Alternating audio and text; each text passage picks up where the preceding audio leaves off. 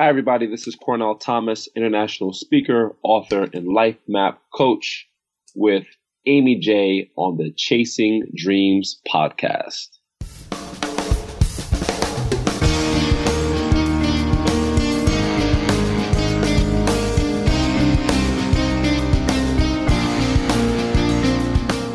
Welcome to Chasing Dreams podcast with Amy J. Amy believes that realizing a life without regrets is achieved by taking chances, chasing your dreams, making moves, and overcoming your doubts. The Chasing Dreams podcast will help you overcome life's obstacles, believe in your potential, and inspire you to face your fears. And now here's the woman who is passionately pursuing her dreams, Amy J. Hey Dream Chasers, this is Amy J, and thank you so much for tuning in to Chasing Dreams, episode number 59, with Mr. Cornell Thomas, who is here on the show for me today. And he does have a bio, and I could read it. It's more fun to actually talk to him. I'll give you a quick blurb. He's a speaker, author, basketball coach, world changer, and he's doing some amazing things. And it involves positivity, which you know is like right up my alley. So I'm excited to have him on the show. We're going to talk more about him. So I'm not going to read his whole bio because he's done so much, it's just go on and on. Plus, apparently us being on the show together might be a problem. So Cornell, welcome to the show. Thank you so much for having me, Amy. Assuming we can actually get through this without messing up. That's not going to happen. But. No, we're just going to keep on going. Cornell here has done so much. In fact, he was just on a podcast episode that I listened to today on August 24th with my friend Trailblazers podcast with Stephen Hart, episode 30. And you guys could probably just not listen to this and go listen to that because it was an amazing episode. Those two did a great job. And so all of Cornell's story is over there. I have no idea what we're going to talk about here because of that. But yeah, and Stephen was on this show recently. So the two of them doing great things. And Cornell, you took some time out of your busy schedule because you were traveling. You were on a morning show recently, weren't you? Yeah. Yes, I was. I was in Rhode Island. I was in Massachusetts. And then I ended it in Connecticut at a good friend of mine's basketball clinic. I spoke to his kids and parents and helped him run a basketball clinic there. So 3 things in 2 days. I mean, whirlwind. You're driving all over the place. We met at Podcast Movement where I met, a number of other amazing people that have been on the show. Cornell, though, was not someone I, naturally ran into, I guess is the best way to say it.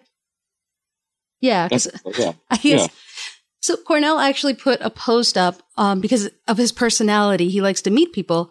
And he put a post up. Was it the Podcast Movement Facebook group? Yeah, I think it was. Yeah.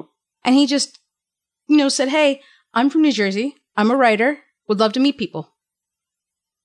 Was that it? I think that was all you said. It was something like that. I mean, it wasn't as creepy as that, but it was.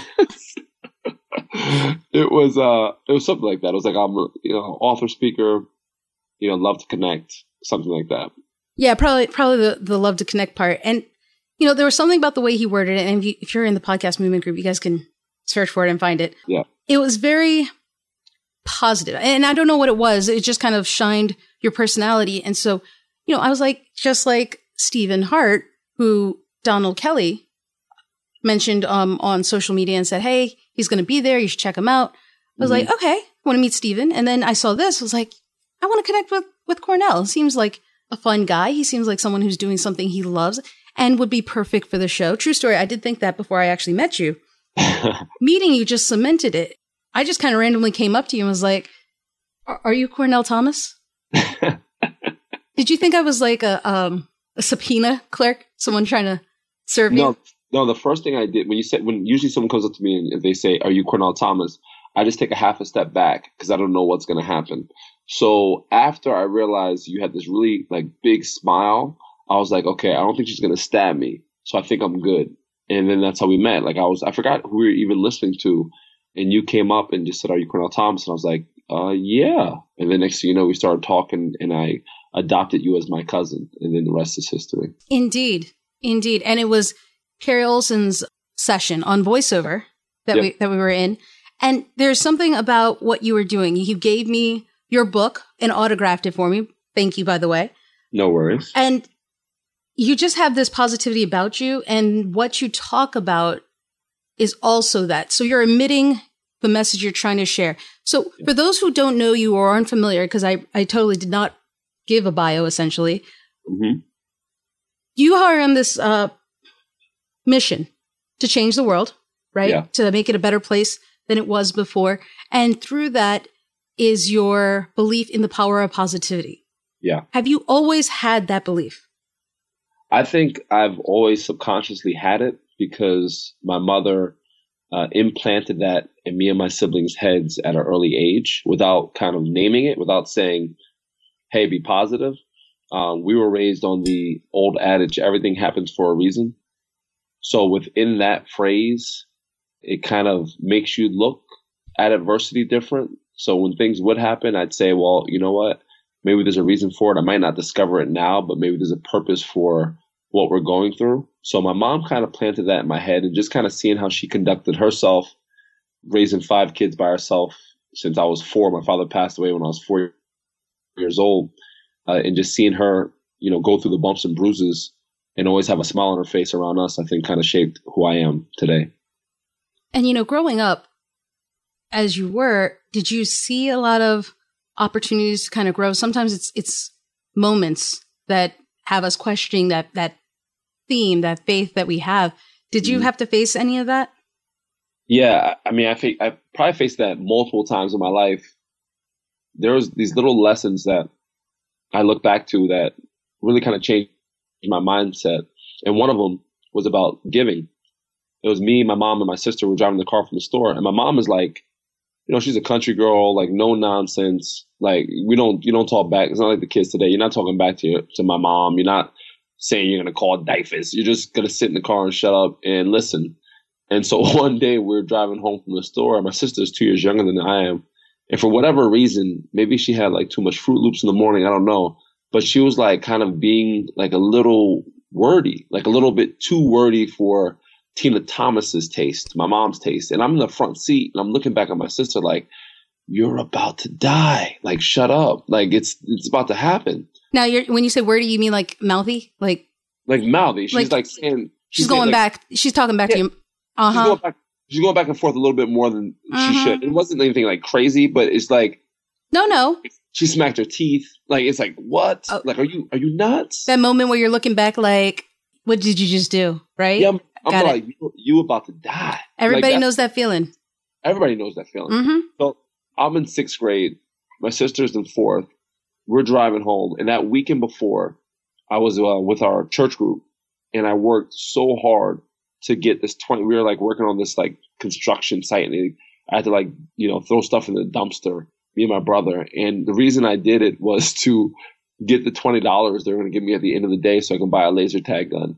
And so we're driving and I have this $20 burning in my pocket. And my sister wanted something from the store so badly. And my mom was just like, Alicia, no, we're going home.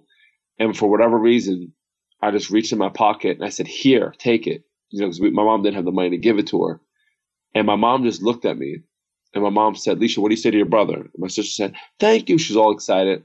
And, there was my laser tag chance.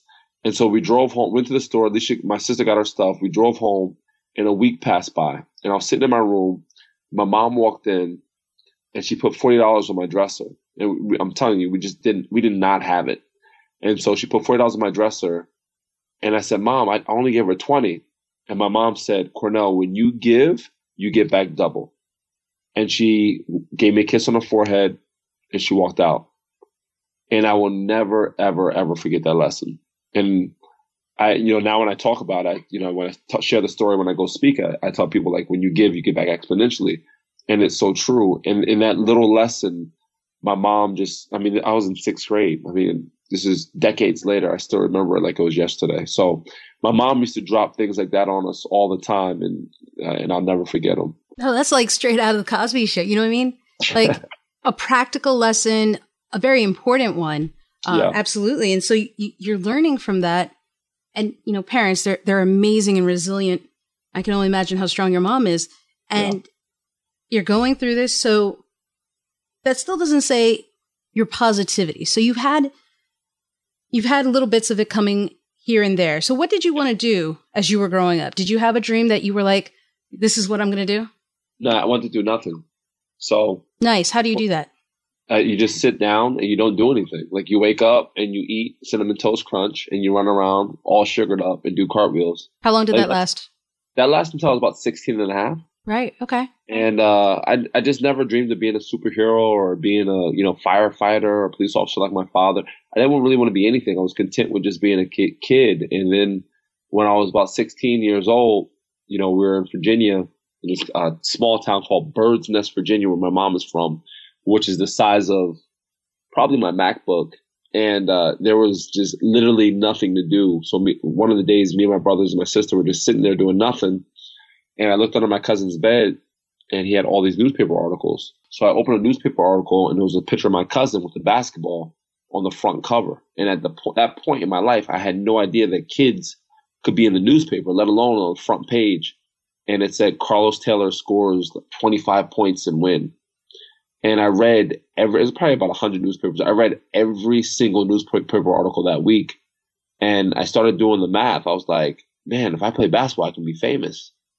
And then I looked on his wall and he had like 50 senior pictures of like the hottest girls I've ever seen in my life. So I'm like, not only will I be famous, I'll get a date. I'm like, this is a win-win situation. And at that time, like MC Hammer was big. So I had like Hammer pants. I had like a crooked, like high top fade because my brother used to cut my hair. So I was in a lot of friend zones. Like I wasn't getting a lot of dates. So I'm like, basketball is my ticket. So I dedicated myself to the game of basketball, and I was absolutely horrible for like the first 3, 4 years, 5 years. And then it just clicked. As I doubted myself, I never let my doubt stop my do. I just kept working through it, and ended up getting better and then getting a full scholarship. And then, it was all from there. Okay. So I've always wondered this. You were not good. Yeah. You worked hard, you practiced, and you really worked on it. Were you like, was it varsity, JV? Is that a thing?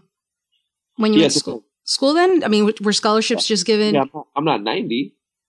I didn't say you were 90. Every school's different, dude. You're like, did they have classrooms when you and Jesus went to school? Was Jesus in your homeroom? No, they had. You know exactly what I mean. I know what you meant. Right. But when I was a junior in high school, it was the first time I ever tried out for basketball. I had no idea that if you're a junior in high school and you're going to a school where the basketball team isn't very good, if you're on JV, that's not a good thing. You should be on varsity. So I had no idea. I was on JV with 2 other guys. One played the tuba, and the other one, I think, was in the marching band or something like that. And they just nothing against the marching band or the tuba. It's just that was their first love. That was their first sport. So my senior year, I played varsity, but I never played. I just sat down and handed out water, very efficiently though. And then after my senior year, I ended up going to a junior college for 2 years. I took a year off for school to save up money to go to college. And then I went to a junior college for 2 years. And at that second year, so we were like 4 or 5 years in, it finally started to hit. What happens is when people are bad at something, they stop and they say, okay, well, I can't do it.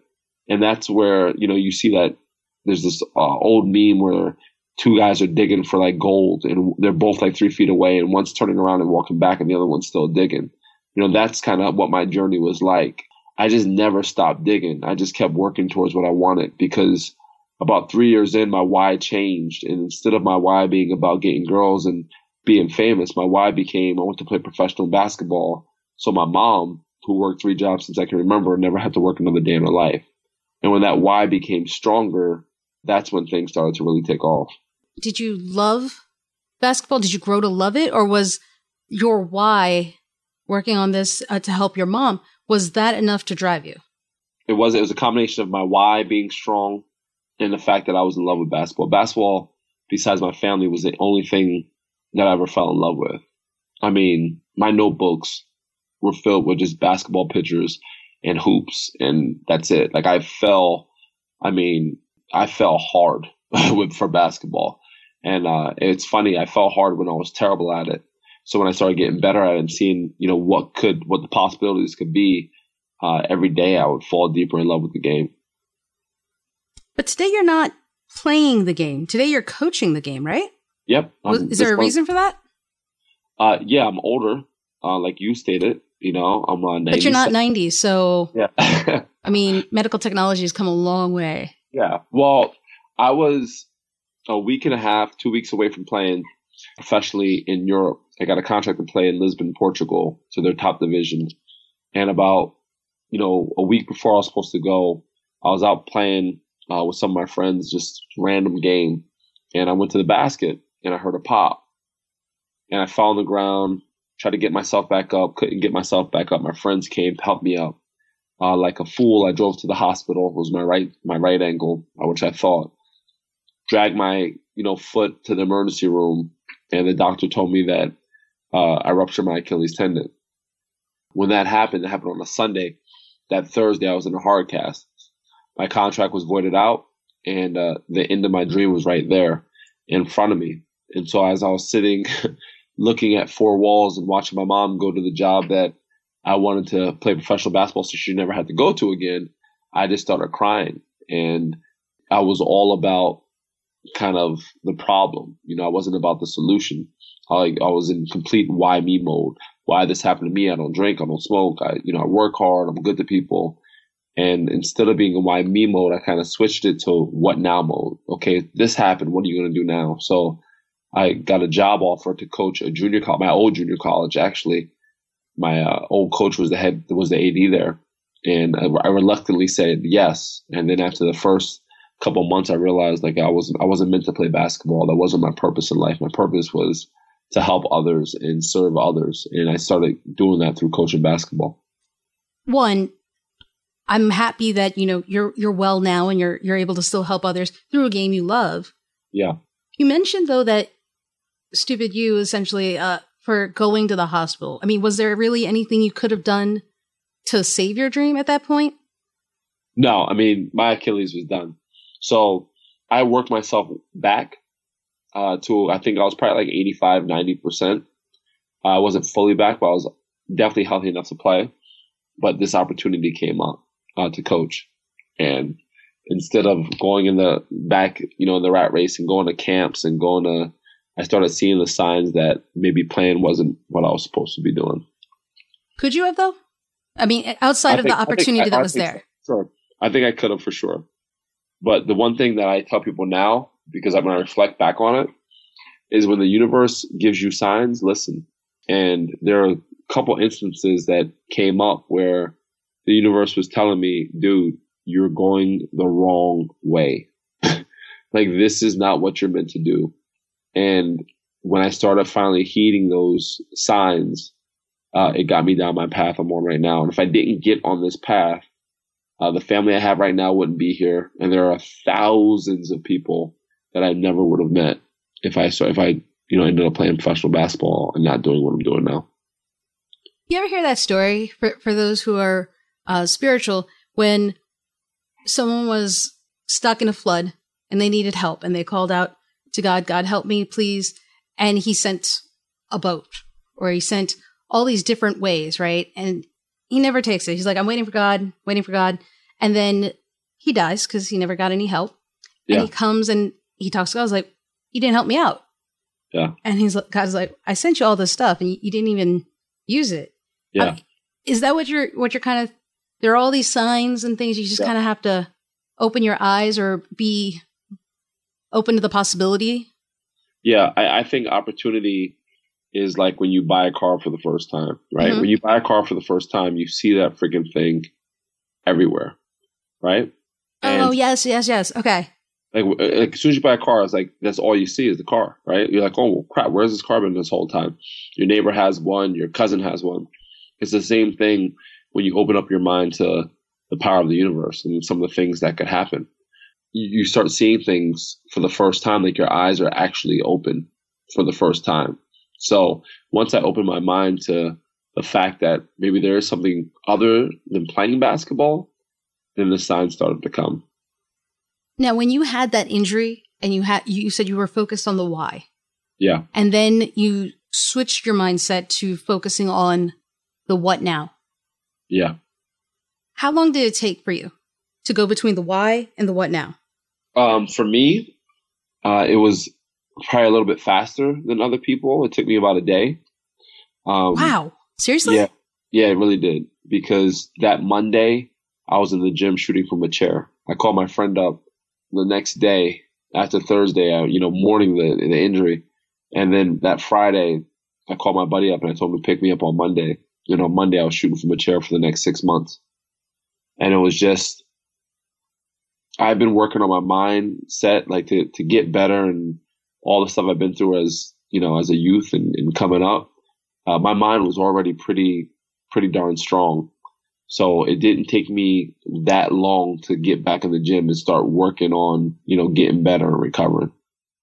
So you've coached a number of people though, and I'm sure many of them have been in a situation where they were in a why, where they were just focused on the why, right? Yeah. What do you tell them to get to the what now? Because everyone processes it differently. Your mom helped you plant these little seeds, right? And I'm sure that helped in your quick turnaround. Yeah. But for most people, I mean, especially the things you see in TV and movies, it takes forever. I mean, fast forward through the commercial breaks, it still technically takes forever to go from why to what now. How do you do it? Well, the biggest question to ask yourself is, how is the why serving you right now? Like, what is it doing for you? In my situation, me sitting in my room worrying about why me and why this happened. Well, how is it serving me? I know why me. I know what happened. I know what the injury is. I injured myself. Okay. So what's the next natural question? Well, now what? Like, think about it. That's the one thing I talk to people about, not just athletes, even the people that I just coach, one-on-one. Okay, this bad thing happened. It's terrible. It sucks. I get it. But now what? Like, if we spend every single day fixated on this problem, you have no time for the solution. So I don't tell people, oh, get over it, blah, blah, blah. No, man, everybody's different. It's okay. People, let me get this out real quick. People have the definition of positivity misconstrued. How people so? People think that positivity is your dog just died and you run around like Richard Simmons saying it's okay and acting like there's nothing wrong. That was an accurate impersonation, by the way. Thank you. I tried my best. I even put on the shorts. But positivity isn't the absence of human emotion. Positivity is not living in negative emotion, right? It's okay to cry. It's okay to be upset. It's okay to be angry sometimes, but you can't live in it. That's where the problem. When people ask me, why are you so positive? Man, I have my moments. I'm a human being. I'm not an android. If I'm driving my kids in the car and some dude just cuts me off, right? I'm not going to be like, thank you, sir. Can I have another? Like, I'm going to be like, what the hell is this guy's problem? So I'm not going to chase him down to his house and start hitting his car with a stick, So I look at negativity like how an avalanche forms in a cartoon. It starts off as a snowball and it builds up steam. It builds up steam. So next thing you know, it's an unstoppable avalanche. You have to stop negativity when it's a snowball. Well, if you can stop, the snowball is manageable. An avalanche isn't manageable. It's unstoppable, right? So it's the same thing with your negative thoughts. Once you have one, right, you stub your toe in the morning, and the next thing you know, you spill your coffee. And then you hit 5 red lights. And then a lady that just got out of bingo, who's actually 97, you're behind her. And she doesn't know where she's going, right? And then all this other stuff, it just piles on. So stop it when it's a snowball. It's easier to manage. There's a chance you can survive an avalanche. It's not impossible. You could do it, but it's definitely much, much harder in comparison. Sure. I'd rather get hit in the face with a snowball than be in an avalanche. That's fair. Yeah. That's fair. That's like a snowball to the infinity, right? Yeah. Being thrown at you. Just don't throw a snowball in my face. I don't want a snowball in my face. I'm just saying I can survive it. So once you're teaching this stuff and you're coaching, but you were also starting this power of positivity. When did it become a mission for you? It became a mission for me, I would say about 4 years, going on 4 years now. So I was coaching for a good 6 years and I got the book, The Secret, and everybody knows the book, The Secret. And when The Secret first came out, everybody thought that if they sit crisscross applesauce in their room and say, I want to be a millionaire, I want to be a millionaire. Nice. I haven't heard that in a while. Like crisscross applesauce. Money would pour out the ceiling, and just setting an intention isn't enough. What I got from the secret is not only do you have to set intentions, you have to actually start putting work behind your actions, right? So that's when it happened. And then I was on Facebook one day and I was reading my timeline, and it was just super depressing. Whatever day it was, like, I don't know. It was just super depressing. So I said, okay, well, I'm going to start this movement. I'm going to take one positive quote and put it on my Facebook every morning when I wake up. So I want that to be the first thing people see. And even like the drama bomb people started liking it. So I was like, okay, there's something to it. And then one day I lost the book. And I said, well, I got to do something. So I made my own quote, and people still liked it. So I was like, screw the book. I'll just make my own quotes. And then the quotes became blogs, and the blogs became books. And after I wrote my first book, The Power of Positivity, Controlling Where the Ball Bounces, I was like, I want to go out and speak. So I just started putting myself out there on social media and ended up going to Vegas and speaking, and, England and all these places with no publicists, just me and referrals. And I'm so passionate about what I do. I just really don't sleep a lot. I just want to go out there and spread the word as much as possible. And you have such a personality that it's not surprising. I was, for someone who goes into speaking, my typical question would be like, were you nervous? But, I'm sure everybody at this point has realized, yeah, that's a dumb question. Let's not ask that. That being said, though, you're actually working towards something. You're working on the mission, but you're now taking it, and you have something happening in the spring. Would you like to share a little bit about that? Sure. But I'll go back. I don't think it's a dumb question. I think it's a great question. You know why? Because there's two ways you can look at nerves, right? Wait, the question about were you scared or nervous? Being nervous or being scared or whatever. Okay. There's two ways you can look at it. You can look at it as nervousness or excitement. So whenever we're going to do something big, we all get this pit in our stomachs. And if you look at it as nervousness, your mouth gets dry, your legs get heavy, you feel like you're about to, just throw up on somebody, you feel terrible.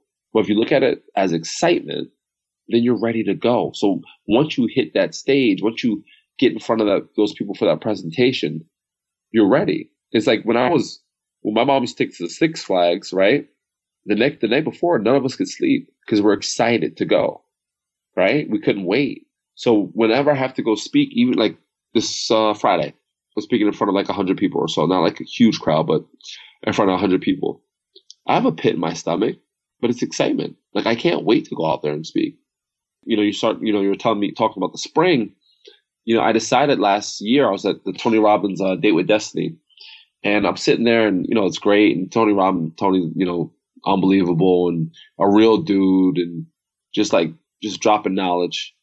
And I'm like, why don't I run my own thing? And what I want to do is I want to make a positivity summit, but I want to make it a little bit different. I don't want to just have speakers in from all over the world. I want to go out and do something. I want to go out and be active. I want to go out and make a ripple in the world. So instead of just sitting down and, having speakers talk and breakout rooms, which is great, let's go out with the people that I have in front of me, the 200 people I have in front of me.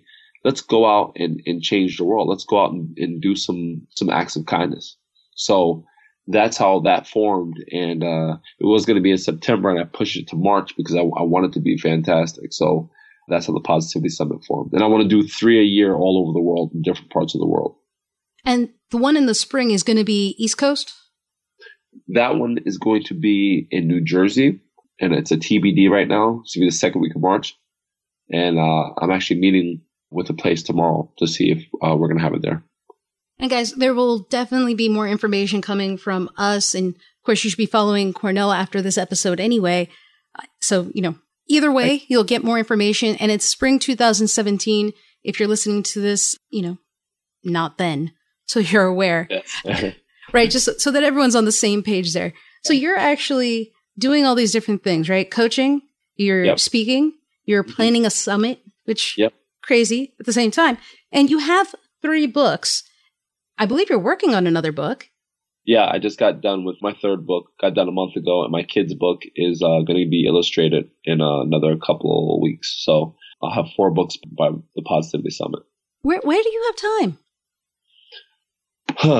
I tell people all the time, Amy, if you try to find time, you never will. You just have to make time. And if that means getting up at 4 a.m., if that means going to bed an hour later than I would, if that means squeezing in a half hour between, my kid's nap or whatever, then I just do what I got to do, because my mission right now is a little bit more important than my sleep. And sometimes you have to get out your comfort zone to make some amazing things happen. And I'm more than willing to do that. And guys, he was so kind in his busy schedule to scheduling me in for 8:20. I mean, it's fantastic. We weren't sure we would be able to make it happen, but there was a sliver of time at 8:20, and he might have said 42 seconds. I'm not sure. It's all a blur. I was just so excited to see availability. Oh, I think I said 43. I think it was 43 seconds. I'm just saying, you're a very busy man in trying to make this happen. So I'm stoked that we were able to get you here, because you're doing some amazing things and you're very encouraging of people to chase their dream. Yeah. When you're working with all these people and you encounter new people, like when you encountered me or Steven and other individuals, right? What is it that you see common? Yeah. And I'm going to use people who are already doing something they love and chase versus people who may not have started. Okay. I think everybody from both sides, people that are chasing, people that are trying to figure it out, we're all in some type of transition, right?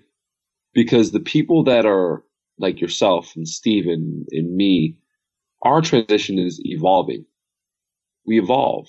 Me and you talked before this, we started recording, and there's like 2 or 3 things we were talking about, like, hey, maybe we can do this or maybe we can do that. Like, we're constantly evolving. Our mind is constantly working. The people that haven't got there yet, their mind is, if you hire me to coach you, if you hire me to, for us to do life mapping, that means that somewhere in your mind you've said, you know what, I want to change. And that's transition. Change is transition.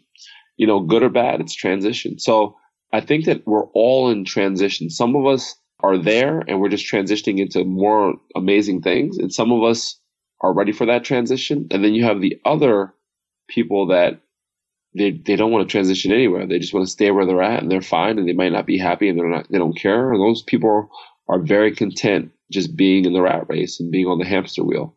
And the one thing with me is I never try to force people to think the way I think or be who I am. Everybody's different. We're all snowflakes in terms of we're all different personalities. If you want to live your life and be content with just doing what you do, no problem whatsoever. You go for it. But the people that are transitioning, that want more, that want to chase their dreams, that's why I love your show. It's just, I always talk about chasing dreams. I tell people, chase your dreams until they get tired of running from you. And that's what people like yourself and Steven and me, that's what we do. So I just think the transition theme is prevalent in most people that I meet. That's a great analogy to describe it. I've never thought of that. And I want to talk a little bit about the last part of what you said, that if you are happy with what you got going on, if a 9 to 5 is your thing, if, you choose not to give something up so that you can chase your dreams, right? Because I came across something on Tumblr and it kind of goes, maybe it's brave to quit your job to go paint in Peru for a year, but it's also brave to work 2 jobs to help pay for your mom's medical bills. It's smart to stay at the law firm until your loans are paid off. It's okay to only tolerate your job, but love your hobbies, because as soon as passions are turned into careers, you risk turning love into work. So you don't love your job. Who gives up? Beep. Are you happy with yourself? Are you happy with the way you treat people? Are you happy with your life?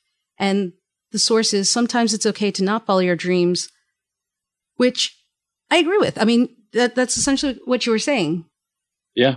To each their own, right? Like, whatever you want out of life, I cannot come in your house and judge you for what your house looks like. Right? We just have different dreams. I mean, look, there are billions of people that are cool with their 9 to 5. There are billions of people that are cool with making enough money to pay bills, have a white picket fence, have 2.5 kids, a dog named Sparky, and a cat named Mittens, and wake up every day and do that. I'm not one of them. I know there's more. I just know it. And you're not one of them. Steven's not one of them. There are people that were just not in that mold. I'm not in a cookie cutter mold. I am trying to change the planet. I can't do that working a 9 to 6 cubicle job. So, to each their own, just enjoy. As long as you're happy, you love doing what you're doing. If you don't love doing what you're doing, if you're happy, then be happy doing that. I'll be happy leaving a legacy and leaving my footprints in the sand. Absolutely. And that's definitely, guys, while the show is Chasing Dreams, it is mostly about your happiness and what you're doing. So if you're happy with what you're doing, more power to you.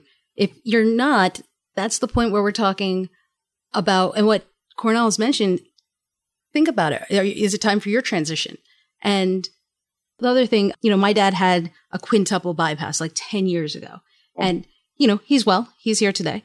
But, when you're there and you're waiting as the surgery is happening and you're praying, we're Christians, so we're praying, you pray and you thank everybody, not just the doctors, but the nurses, right? The hospital staff, the janitors who keep the place clean, right? Everybody has a purpose or job, and, all the power to them. Everybody deserves respect and happiness.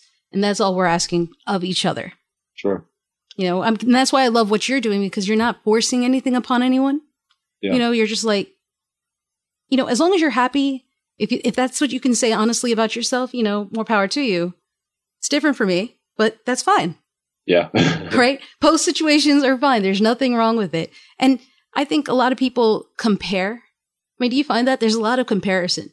And sometimes you end up starting to live or work on someone else's dream, mistaking that for your own. Yeah. A lot of beat the Joneses. Yes. And when it comes to your dreams, it's just absolutely crazy to me. Like, if it comes to your dreams, like, if I'm looking at where you are in life and you're way ahead of me, maybe financially, success-wise, whatever, I can't look at your middle and compare it to my start. I can't look at your end and compare it to my start. I have no idea where you are in your path. And I could be just starting my path. So why am I going to compare the two? So it's like, if you're successful, that's amazing. That's great. That doesn't affect me. Like, okay, cool. Go for yours. I got to focus on myself. I think people are so busy looking to their left and their right. They're not looking forward. And you can't go anywhere without crashing into something unless you're looking forward. I'm not worried about my left and my right. I'm always looking forward. I'm looking ahead. I use my rearview mirror to look back on the past just to help with the blueprint for the present and for the future. But my eyes are locked ahead in what's going on ahead of me. And I want to make a distinction of what you're saying is, and what we're saying is, you shouldn't compare yourself from one person to the other, but that's not the same as the Olympics just happened, right? And Cornell, you had a personal example as well. So much focus was made on the stars, and how well they've done. You don't have to compare yourself to them, but use them as motivation, right? I mean, you had that example yourself. Sure. What I think about when I think about the Olympics, I honestly think about the people that don't medal. Because the people that don't medal, it doesn't mean they've put in any less work, right? Or that they're a failure at all. Yeah, it doesn't mean they're a failure. They got to the show and they worked their butt off to get as far as they possibly could go. And maybe medaling isn't in their path. Maybe it's not supposed to be, but they worked their butts off to get there. And you never hear about fourth place, right? You barely hear about third and second. But I think there's something to say, hey, you know what? I'm an Olympian. And not only 0.1%, not even percent of the population can say that. So when I think of the Olympics, I do think of how all people see is the destination. They don't see the journey that the person went through to get to the destination. And that's what's unfortunate in terms of comparing yourself to other people. Oh, well, this person got there. Well, Tony Robbins is a billionaire. Well, that must be, his dude used to sell his stuff on QVC. This cat, he didn't grow up with a silver spoon in his mouth. He had all sorts of stuff. I mean, Les Brown was abandoned. He was an orphan, from Liberty City. He was in the worst, area, one of the worst areas imagined. And, they said he was retarded when he was younger, that he never learned, blah, blah, blah, blah, blah. Like all you see is the destination. You got to look at people's journeys. I love biographies. I love documentaries because I love seeing the journey of people. Like, man, what did they go through to get to where they are? And that should give us all hope, because there's people that have gone through just insurmountable odds to be successful right now. Malcolm Gladwell has a book called David and Goliath, and he talks about the advantages of disadvantages and how the adversity that people have gone through, it's not really a disadvantage. It's an advantage because it makes them scrap and work even harder. Napoleon Rich has something in his book where it's like, born poor, wonderful. Like that's a part, like that's like a part of his book. Like, okay, you've had some adversity in your life. That's great. Now you're prepared for life. Absolutely. Because, you're right. You don't see the full story. And that's the thing I think everybody needs to be more cognizant of when you hear news stories. You don't get everything. You get what that producer has put together, for example, right? And to your point, when an Olympian is at the Olympics, I have a friend, Cleo Burrell. She is a shot putter from Trinidad and Tobago, and she's been to the Olympics the last 3. Wow. Amazingly. She was the flag bearer at the closing ceremonies. And whether she medaled or not, it's irrelevant. She was at the show, right? She works hard. And since college, she's been busting her butt and doing it. And you don't hear that. You don't hear that story. But, you guys should dig deep, find out what's going on. Wow, that's awesome. I hope she's coming on the podcast. I hope so. We talked about it briefly before she left, but I wasn't trying to hound her before she went to the Olympics. I'll try to touch base afterwards. But there are so many of those kinds of stories, and when I think of Leslie Jones, who, when she was doing an interview on The View, talked about how when she saw Whoopi Goldberg on TV, and she was amazed and thankful and grateful because that was a representation she wasn't aware that could be done. Yeah. Right. And so what you're doing is inspiration for the next generation as well. Sure. It's all in your mindset, guys. And, I want you guys to keep an eye on Cornell, because you don't know, he could be anywhere. He could be doing some amazing things. Well, he is doing amazing things, but you might see him in the news and stuff, right? And also you should check out, he does, are you now doing your morning thing not on Periscope but Facebook Live, or? I'm doing it on both. I'm doing aren't you fancy? I'm doing the 60 Seconds of Sanity with my kids in the morning, most mornings. And then I'm doing my quote of the day on Periscope, but I'm also doing, it's almost like a thought of the day on Facebook Live. It's not really about the quote all the time. It's just kind of, something that's inspired me to say something. Like today was, the title was, but did you die? And it was like from the Hangover movie, and saying how, when you go through a lot of stuff, that's great. But if you're still living, if you're still breathing, you have an opportunity to change your situation, so I just kind of go on rants and listen to music, and it's a fun time. Which means you guys should be following him, because you don't want to miss the fun times. And so you guys can connect with Cornell definitely on social media. But before you do that, Cornell has to share one thing he would recommend to you guys as you chase your dreams, or as you may begin chasing your dreams. What do you have for him? My one thing is this: never let anyone's negative words stop your positive actions, even if they're your own. Never let them stop your positive actions. Just keep moving forward. Martin Luther King has a great quote. He said, if you can't fly, then run. If you can't run, then walk. If you can't walk, then crawl. But whatever you do, keep moving forward. And I just challenge you guys to keep moving forward when it comes to chasing your dreams. All right, we're going to end on that note, because that was fantastic. I love that quote. It's one of my favorites. Cornell, thank you so much for joining us and sharing that. And you definitely have to come back on the show so we can see how you're doing. I would be honored to. Thank you so much, Amy. You're doing some great work. And there you have it, guys. Cornell Thomas, who graciously has come onto the show and shared some of his time, his knowledge, his experience with you. And we had such a good time. One of my favorite episodes. And hopefully you guys got something out of it, because there was so many different things you could have, including this little thing about turning your whys into what nows. Okay. So if you're going through a difficult time, or if negativity is kind of focused, change your perspective.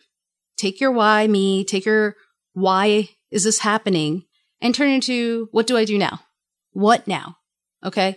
And you might be surprised by what happens when you change your perspective like that.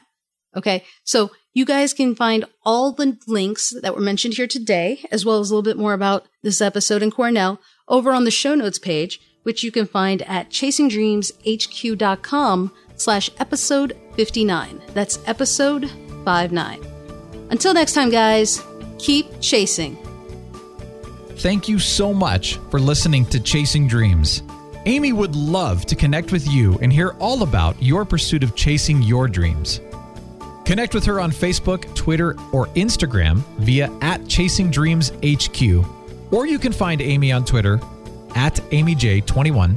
That's AIMEEJ21. Be sure to visit headquarters over at ChasingDreamsHQ.com for more inspiration, motivation, and resources to help with your own dream chase. We hope you'll join Amy next week, and until then, keep chasing.